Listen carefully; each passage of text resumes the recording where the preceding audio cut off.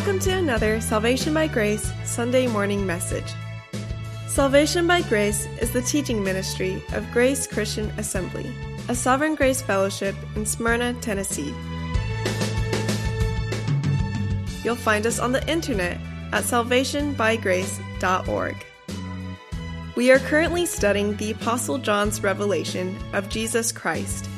So grab your Bible and join the congregation of GCA along with our teaching pastor, Jim McClarty. Today is September 11th, and for the last 21 years, that date has gone down in the annals of infamy. It was a significant event in American history, the day that New York was attacked and the towers fell. Would we all agree that that was a really significant moment in our history? Yes. Do we agree with that? Really significant event. Okay. Next question. Has anybody in this room written anything, let's say in the last week? Anything. Did you write an email? Did you write a text? Did you write anything in the last week? Yeah, we kind of got to say we all did. We all wrote something, sure. How many of you mentioned September 11th when you wrote that? Because we all just agreed that it was a really significant event. Did any of you say anything about it in any of your written correspondence this week? What about this month? Are you likely to go home now and say something about it? Probably not. Okay, why do I mention that? Well, we approach the book of Revelation from what is known as a futurist perspective. We believe that the book of Revelation was written, as best historical evidence tells us, that it was written during the reign of Domitian, which puts John on the Isle of Patmos sometime in 92, 96 AD. The people who do not take a futurist position, who try to argue a historicist position and argue that most of the things that are written in the book of Revelation have already occurred, or that they are spiritualized, those folks will also try to early date the book of Revelation. And they'll say that John had to have been writing before 70 AD. And one of the arguments that they make very consistently across the board is they say, well, if John was writing after the fall of Jerusalem, that very, very significant event in Jewish history, the fall of the temple in 70 AD, if John was writing after that, he would have mentioned it. It would have been in his letter.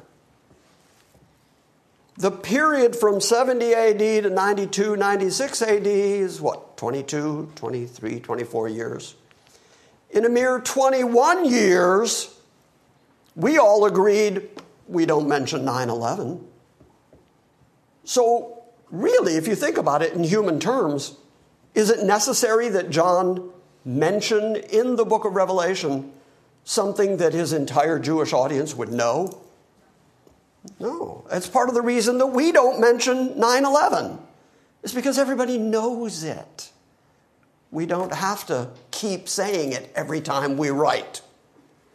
John doesn't have to mention the fall of Jerusalem or the fall of the temple in 70 AD. It's part of their history. They all know it, but that is not an evidence for the early date of the book of Revelation. Are you following my argument? Yes. It's just very coincidental that we happen to be meeting today on 9/11. And so we're going to continue to approach the book of Revelation as a canonical book, as a futurist book, as prophecy of what's coming up later. And the reason I mention the word canonical is because the entirety of the Bible, and this is really astounding, the entirety of the Bible from beginning to end, even though it was written over about a 2,000-year time frame, written by several different people living in several different areas of the Middle East during different kingdoms under different circumstances. You've got people like Joseph down in Egypt becoming second only to Pharaoh. You've got Daniel becoming very powerful in the Babylonian Empire. So you've got the high and the mighty who are writing, and you've also got shepherds, and you've got tax collectors, and you've got every strata of human society writing in the Bible in different times, in different places, in different societies, in different cultures, under different kingdoms, in different locations. And yet, the entirety of the Bible, theologically, is astoundingly consistent. And we're going to see that yet again this morning. We're starting in Revelation 16. You can start at the very beginning of the book of Genesis, and you will see that once Adam and Eve rebelled against God, once the fall happened, people ran away from God. That's what Adam and Eve did. They heard him walking in the garden, and they hid from him. They ran from him. Then the next major event in the book of Revelation is a flood to wipe out everybody, because ever since the fall, God says that the intention of all men's hearts was nothing but evil continually. And when he looked down on human beings and saw that corruption, he killed them all, save 8 people.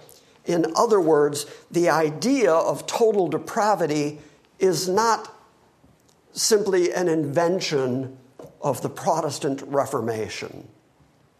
The T in tulip, even though that's a convenient way to remember it, is supported fully, completely, and continually in the Bible. And there's really no book in the Bible that you can read that doesn't talk about human depravity. But human depravity is on display, in my way of thinking, most obviously when God starts pouring out his wrath. Because, as you heard me say time and time again, if all it took to get somebody to make a confession of Jesus, and if salvation was a result of simply choosing Jesus and making him Lord and Savior, if free will salvation were in fact true, and all you had to do was give people a good enough reason to choose Jesus, if that was all true, then chapter 16 of the book of Revelation makes no sense at all.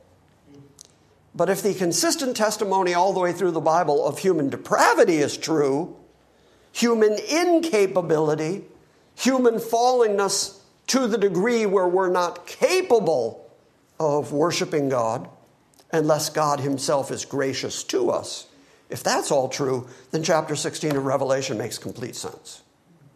For instance, take a look real quickly at verse 9 of chapter 16 of Revelation.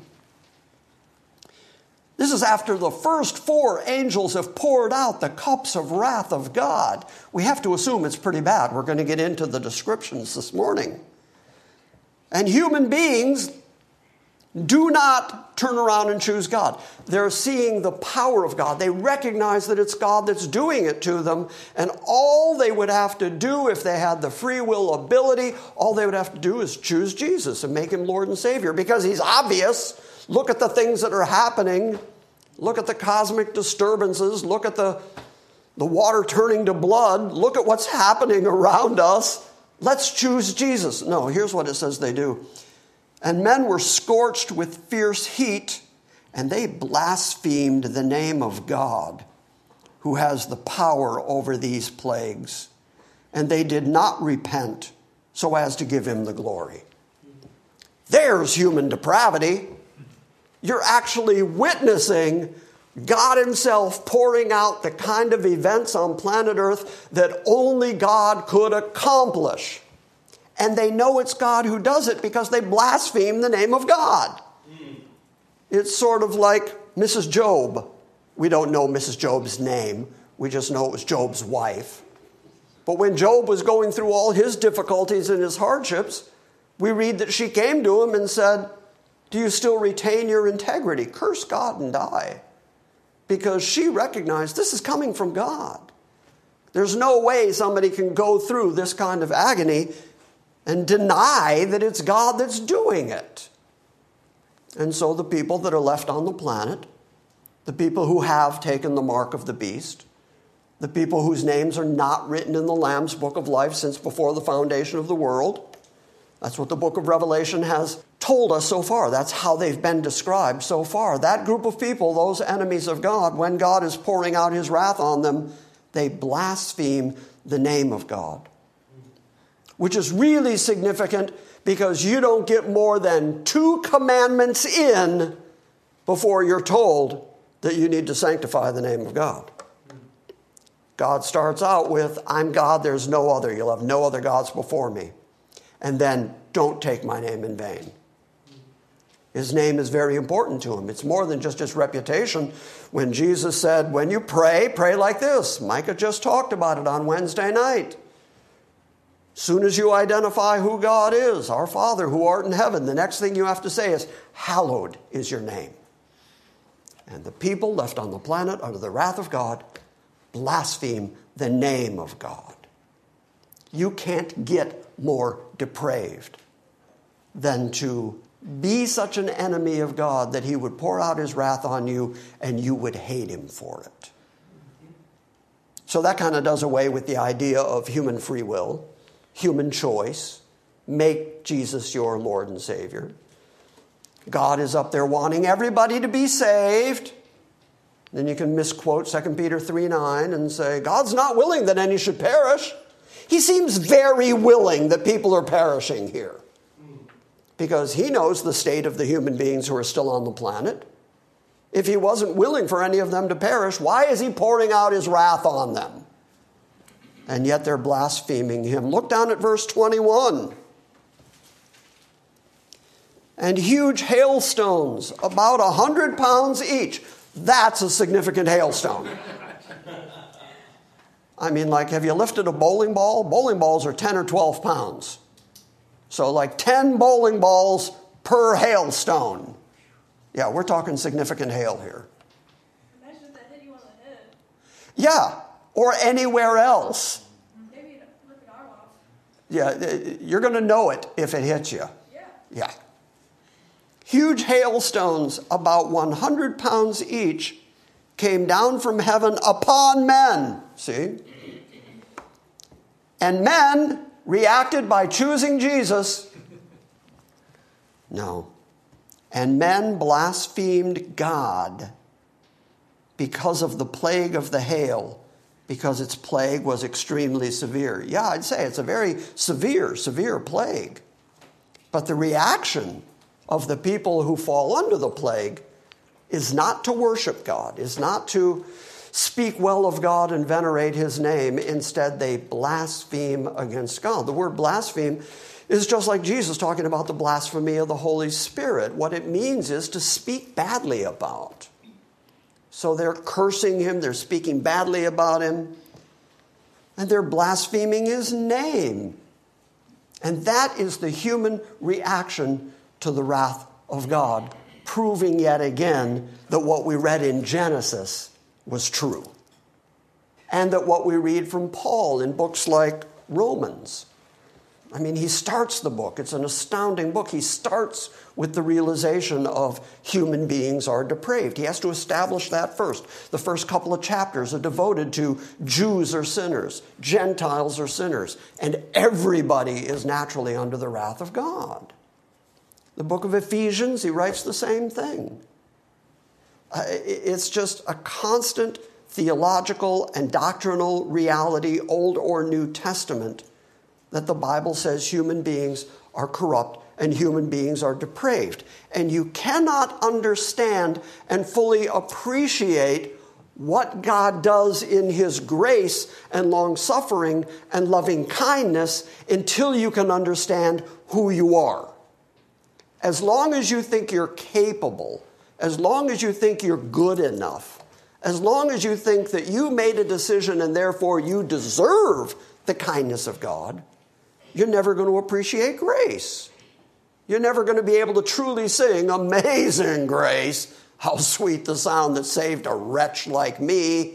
In fact, many modern hymnals have changed that word, "wretch like me," and just say that have saved a soul like me. Because modern theology is trying to dumb down the reality of human depravity so that they can say, well, you're capable. You deserve it. God sent his son for everybody. Now just choose him. Just pick him. But not only do you not find that theology anywhere in the Bible, you don't see the demonstration of that anywhere in the Bible, made most obvious by Revelation 16. That was all introduction. Chapter 16, verse 1.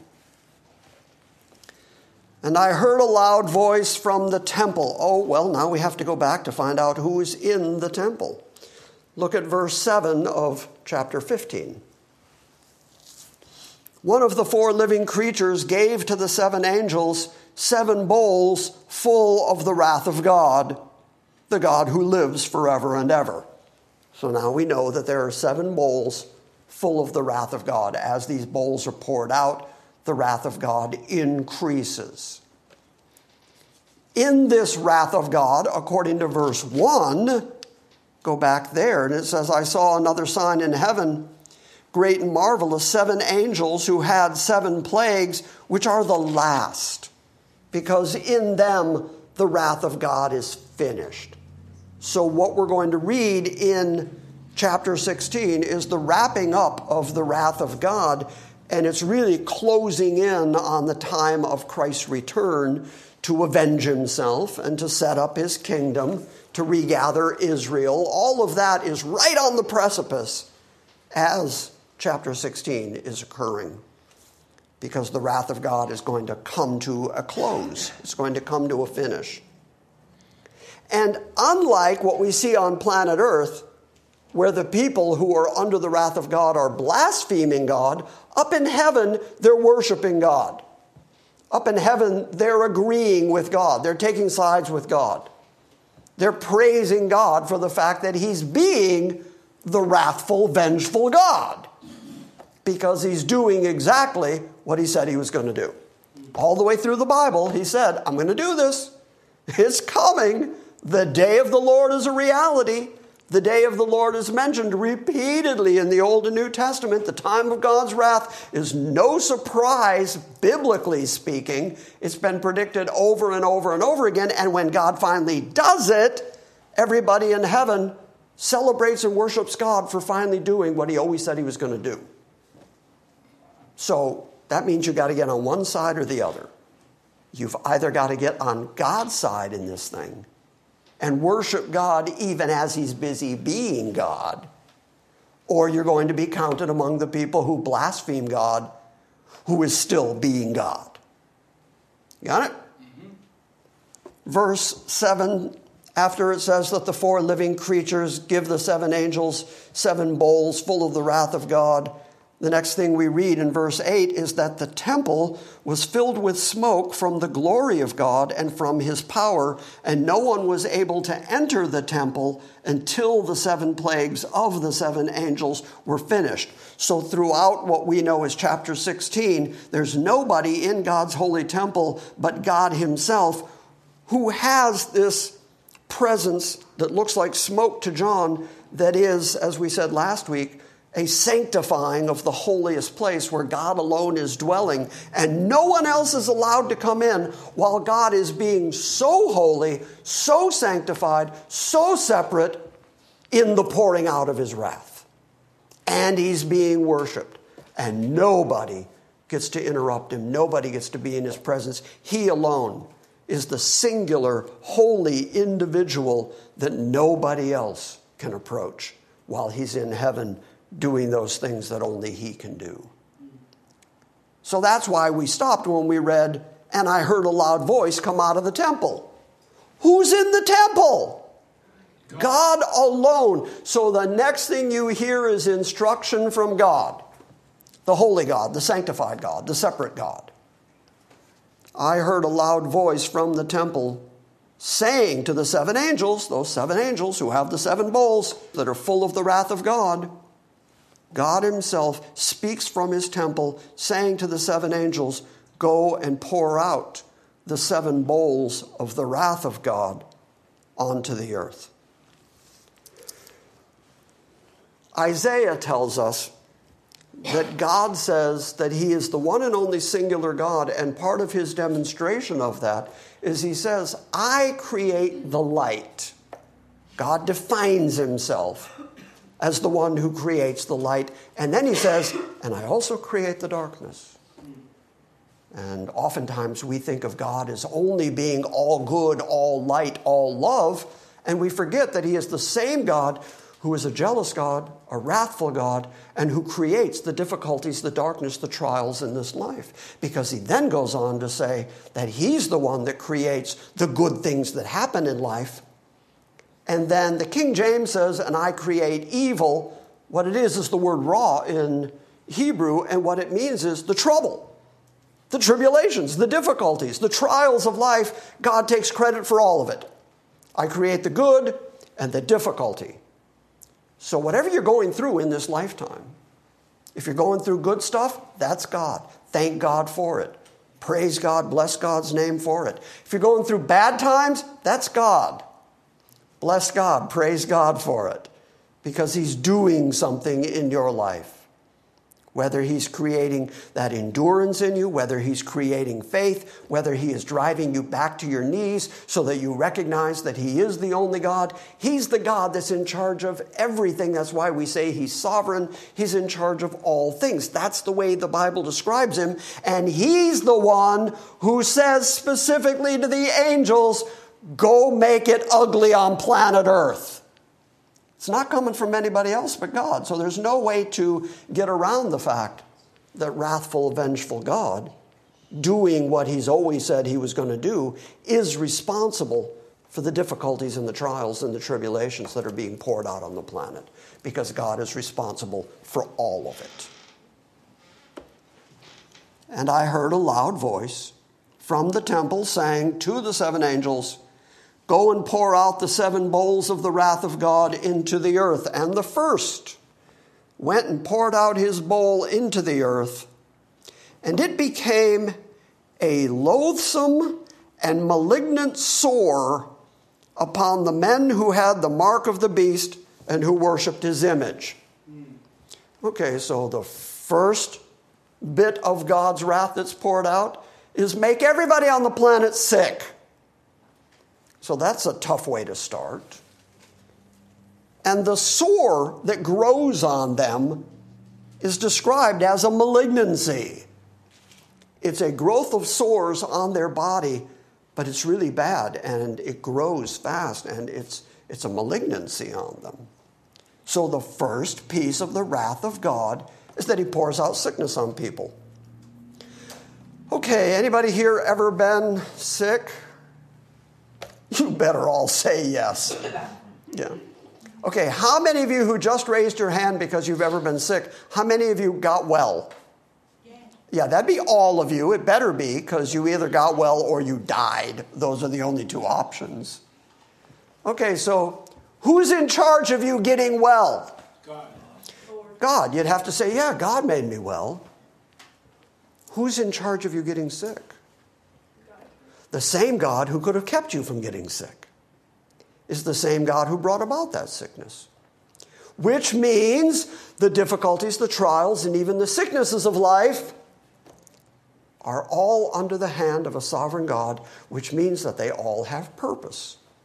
And for me, theologically speaking, in my growth and development theologically, it was a wonderful day when I came to the realization that the difficulties of life and the sicknesses of life actually have sovereign purpose. Because before I understood that, I thought it was all just haphazard, random. It just happened. Oh, I got sick. Oh, a bug got a hold of me. Oh, I got a virus. Or, I've ended up in the hospital a couple times in my life. I got knocked down a couple times hard. Well, what if that was just random? Or what if God, who could have prevented that, just didn't? Not for any good reason, just didn't. Well, that makes him capricious. That makes him cruel. That's not a God I want to worship. But when I came to understand that even the difficulties, the sicknesses, the trials of this life were still in the hand of a sovereign God, that gave me the power to endure the sickness, knowing that the end result of the sickness was that I was either going to get better under the hand of a sovereign God or go home under the hand of a sovereign God. Because there's no aspect of human life that is not under the control of a sovereign God. And once you know that, and once you know that it all has purpose, I've said this so many times through the last 21 years, but I'm going to say it again because I have a microphone and can't nobody stop me. The difficulties, the trials of life cause you to grow, cause you to learn in ways that happiness and comfort just can't do. I never learned anything truly important when I was comfortable. I was too busy having a good time. I was too busy just celebrating. Everything's good. But when God knocked me down a couple of times, I learned a whole lot about who's in control, and it wasn't me. And I learned a whole lot about confidence and faith in God, because he was going to have to get me through it. Because when I had the surgery back in 2001, ironically, the surgery that I refer to as the surgery that tried to kill me, because it genuinely did try to kill me, there was a point at which the doctors said to my mother, "We've done everything we can do." They gave her the "we've done everything we can do" speech. And they said, tonight will be the deciding factor. He's either going to turn the corner or, this was their phrase, total organ collapse. Okay, at that moment, it wasn't up to me. I was laying in the IC unit filled with morphine, so I'm clearly not doing anything. And it wasn't up to my mom as much as she loved me. And it wasn't up to the doctors because they said, "We've done everything we can do." Who was it up to? It was up to God. I was either going to turn or die that night. And it was completely up to God. And I learned that laying in the hospital bed. Would I have learned that if I was just out dancing in the sunshine? Not that I do a lot of dancing in the sunshine. But would I have learned that very important life lesson? No. I've never learned anything really important when I was comfortable. God is in charge of all the difficulty, all the trial, even all the wrath, all the sickness, all the sores, and all the health, all the light, all the dark, all the righteous goodness, holiness, and all the trouble, difficulty, trials, tribulation of life. Sovereign God is in charge of it. And you see it here yet again, where the first bowl is poured out and it raises a loathsome and malignant sore upon men. And then they are identified as the men who took the mark of the beast and worshiped his image, which is why I've been saying for several weeks now, if your option is take the mark or death, choose death. Because the end result of take the mark is particularly bad. You have malignant sores to look forward to, and that's just the appetizer. That's just getting you ready.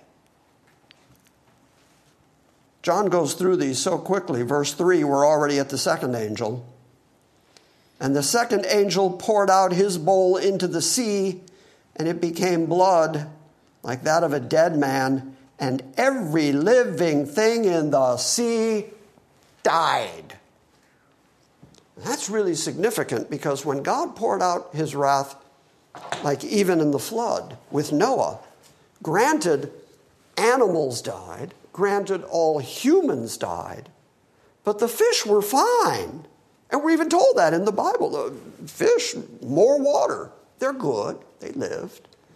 This time, God does something that is not actually unique. When you see the exodus of Israel out of Egypt, one of the plagues against Egypt was that Moses and Aaron put their rod into the Nile River and it became like blood.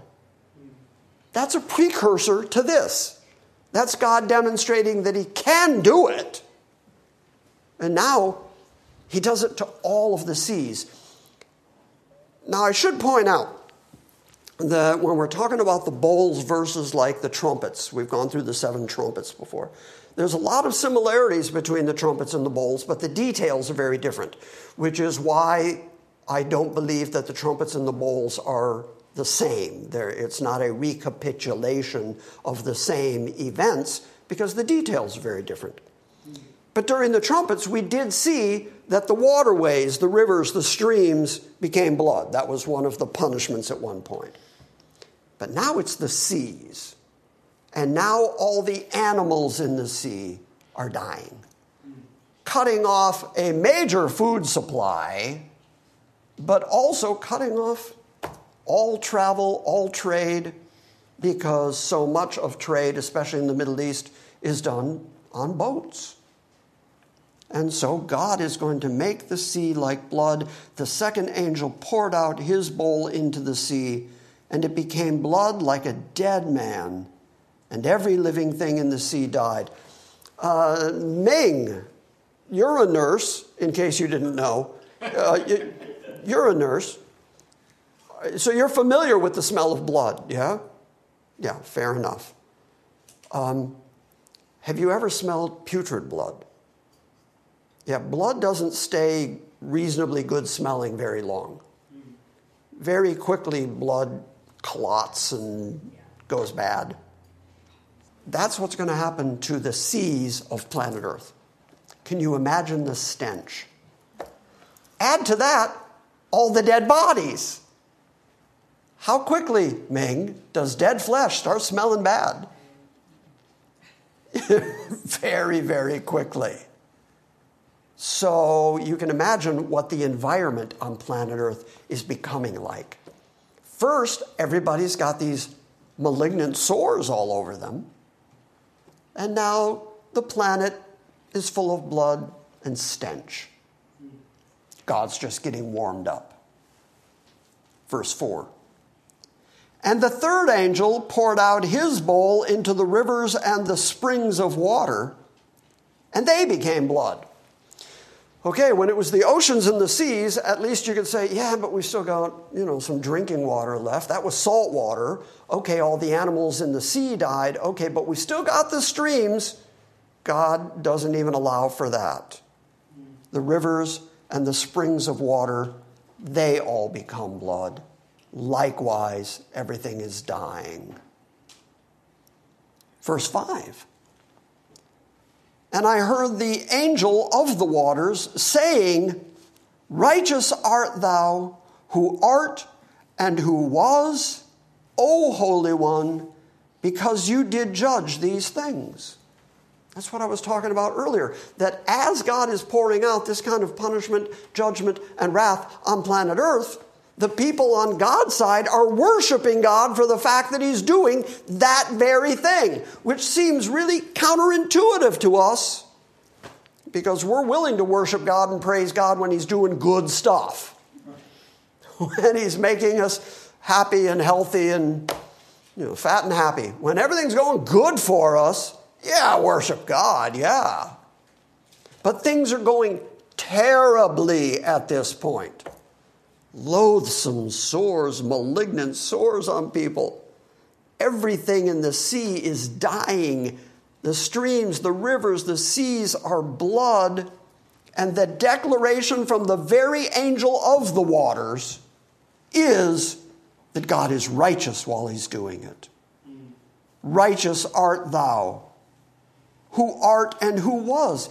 That is definitional to the God of the Bible. The God who we worship is the fact that he just always is, always was, always will be, forever and ever. That language of eternity permeates the Bible.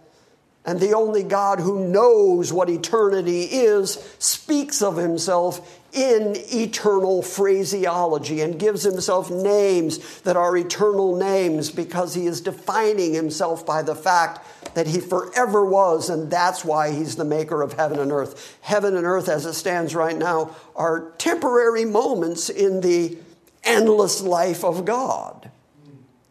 And so the angel, in worshiping him, says, unlike the blasphemers, says glorious things about him and glorious things about his name, and says that he is righteous.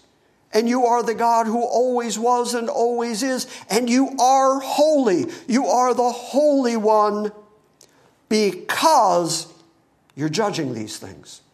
That's part of your righteousness. It's part of a demonstration of who you are and what you are like as a holy God, that you have holy wrath, which you are now demonstrating, making you more holy.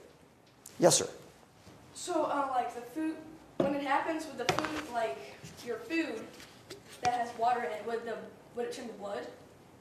If you have food that has water in it, does it become like blood? What we're told is everything that comes out of the sea is dying, and that all the water in the seas and the rivers becomes blood.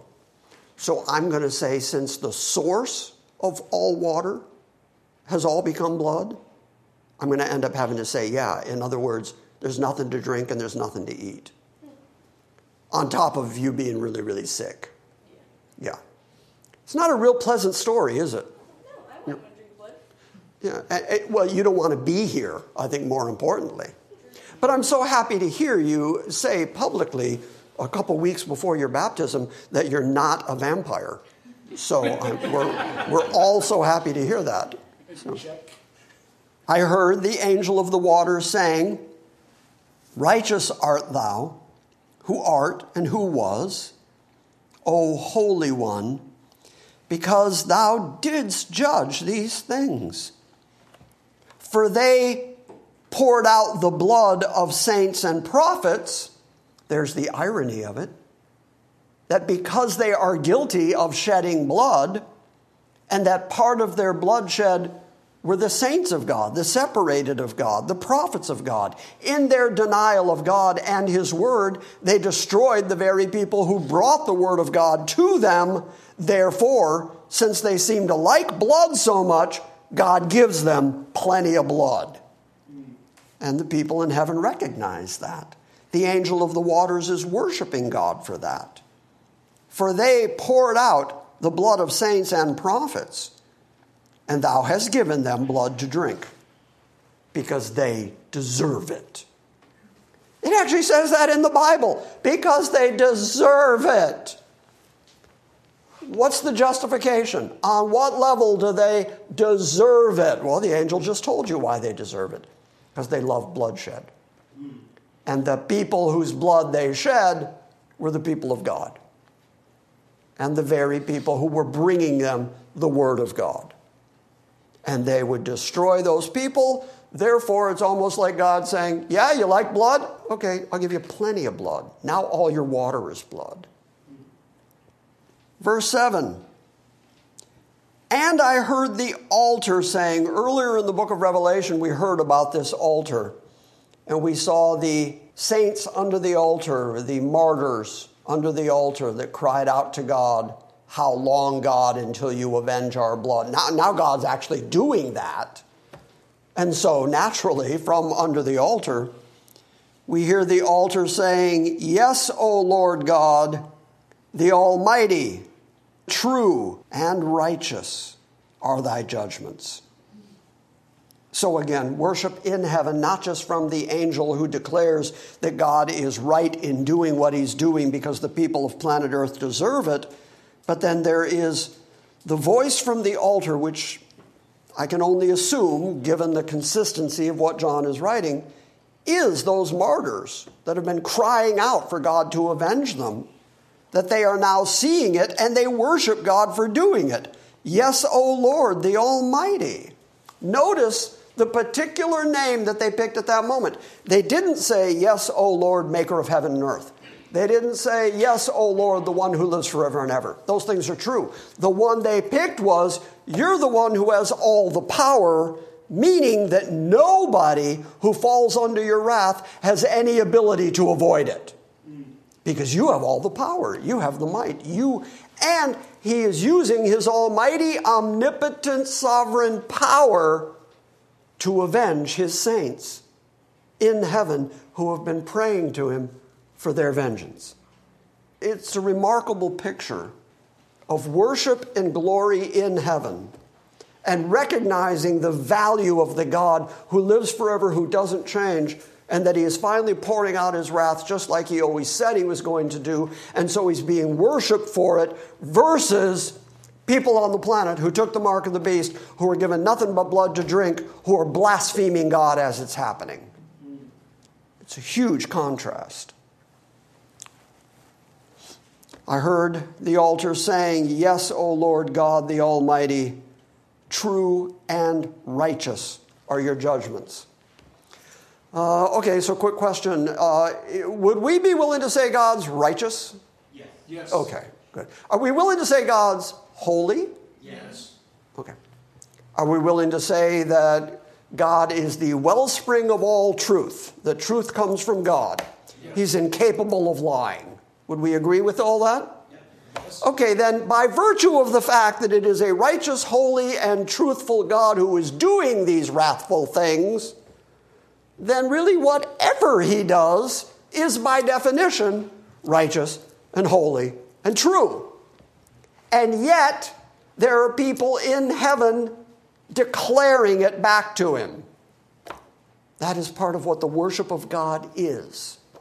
To declare to him what he already knows. He knows he's righteous. He knows he's holy. He knows he's honest. He knows he's almighty. And yet, true, genuine worship. This is heavenly worship. This is a perfect example of how to do worship. People are saying back to him his characteristics, his attributes that only he could have out of all of the creatures that have ever lived. He singularly, he alone, he completely separate, embodies what it is to be holy and righteous and true, and he knows it, and he wants his people to come declare it to him. If you ever find yourself at a loss for what to pray or how to pray, what words to say, start there. Start with, you're the righteous and the holy and the true God, because that's what they're declaring in heaven. Amen. So take sides with God and declare, worship, praise his name, as opposed to blaspheming his name. And I heard the altar saying, yes, O Lord God, the almighty and true.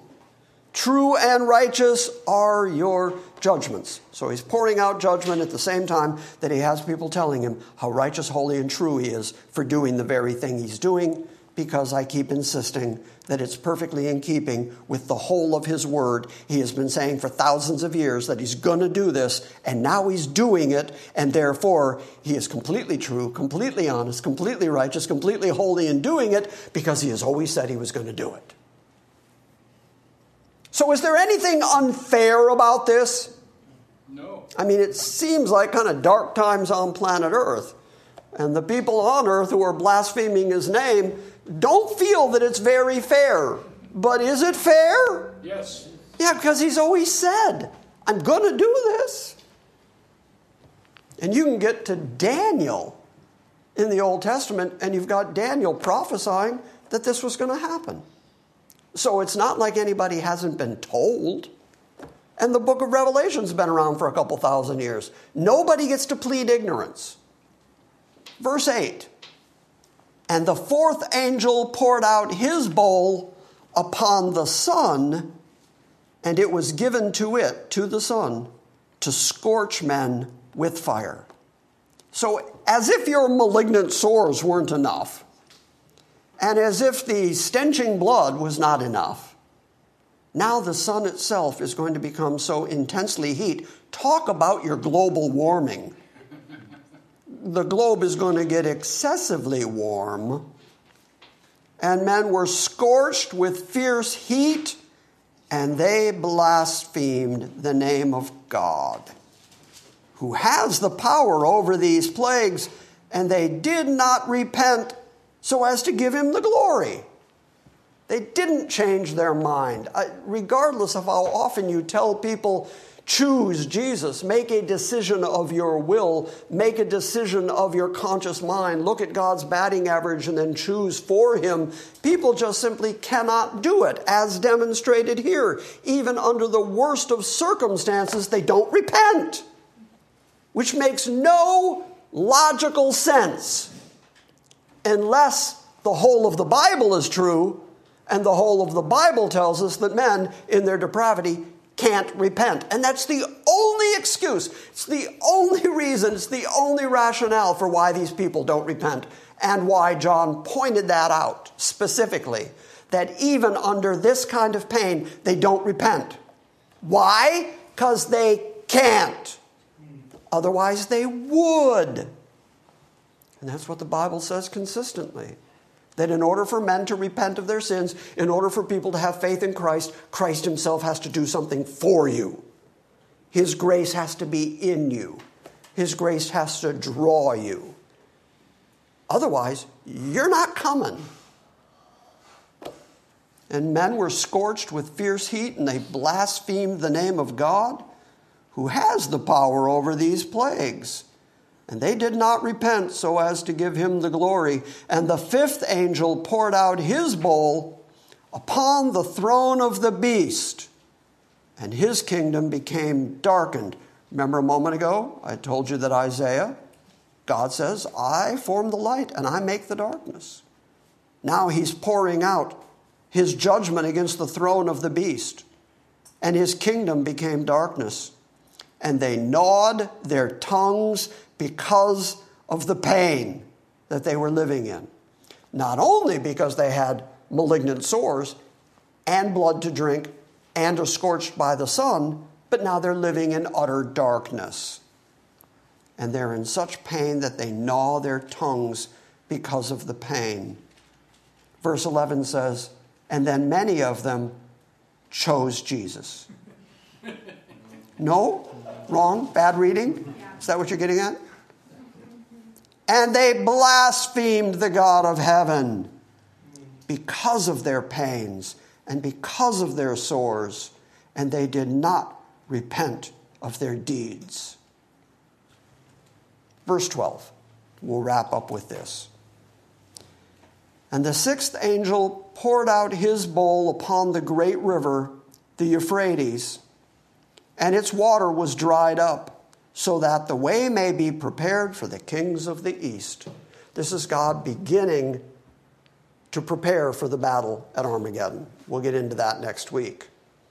But he dries up the Euphrates River. Do you know where the Euphrates River is? If you're looking at a map of the Middle East, the Euphrates River starts in what we would call modern Turkey, and then it cuts down through northern Syria, and it comes down through Iraq, and the kings of the east are Iran over, which puts you in Pakistan and then China. And it just so happens that at this moment, China has one of the largest standing armies on the planet. But how do you get that big an army all into the Middle East? God dries up the Euphrates River so that they can just walk over dry shod. Because the next thing we're going to see is that there is a demonic call to come to the war. And people are going to flock to this war where Christ himself is going to mop up the floor with his enemies and begin the establishment of his kingdom. So let's stop there. We'll pick it up next week. I will mention, because there will be somebody on the internet who is typing to me at this very moment, probably using all capital letters, saying, why did you pass right over the throne of the beast, and where is the throne of the beast? You know, some people say that it's Jerusalem because the beast has set up his image in the temple, and that he himself is standing in the temple showing himself that he is God. I think that is the most consistent explanation of the throne of the beast. But that means that Jerusalem, and as part of God's punishment against Israel, that Jerusalem falls under darkness as well through all of this.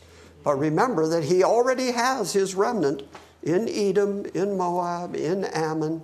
He has his people set aside and protected, and he's pouring out this wrath on the whole rest of the planet. So, there are people who argue that the throne of the beast is, depending on what generation of church life you want to look at. You can go back and read a lot of different commentators. One of the more common conclusions is that the throne of the beast is Rome. So if you're really anti-Catholic and you believe the Pope is the Antichrist, then you say that it's Rome. If you're into the Left Behind stuff and you think that the Antichrist is going to have the name Carpathian just because somebody made that up and wrote it into the books and it was popular in the movies, well, then you're going to say that the throne of the beast is somewhere in Europe, probably Russia. That's the common one. I think it's Jerusalem because within the context of the book of Revelation, we are told that he is standing in the temple where his image is, showing himself that he is God. That locates him. And so, to be consistent with the book of Revelation, I would have to conclude that the throne of the beast is in Jerusalem. Does that make sense? Yeah. But since we're not told anything more specific than that, if you think it's Rome or you think it's Chicago, make up your own stuff. The only conclusion that's consistent seems to be Jerusalem. So, if you come away with nothing else this morning, you don't need to remember all the details. I'm so very glad to hear that the children at GCA are not blood drinkers. That alone was worth the price of admission. But if you come away with nothing else, one more time, what we're seeing in these final chapters of the book of Revelation is it's starting to wrap up as we're getting ready for the final war and then the establishment of the kingdom. And it ends on a very high note, the New Jerusalem. As we see all of that, we're going to continue seeing the demonstration of God's absolute sovereignty over human life and over planet Earth. And recognize that even in God's wrath, even when sickness comes, even when difficulties and tribulations in this life come, that they're still in the hand of God. So you don't need to ask, where's God in all this? He's right in the center of all of it. So thank him when things are going great, and bless his holy name when things are going difficult. Because he's God either way, and he's going to continue to be God, and he's not going to change the way he is to suit you. He's going to be exactly like he has always said he's going to be, and that means all of that stuff is coming. Yeah? Clear. Okay.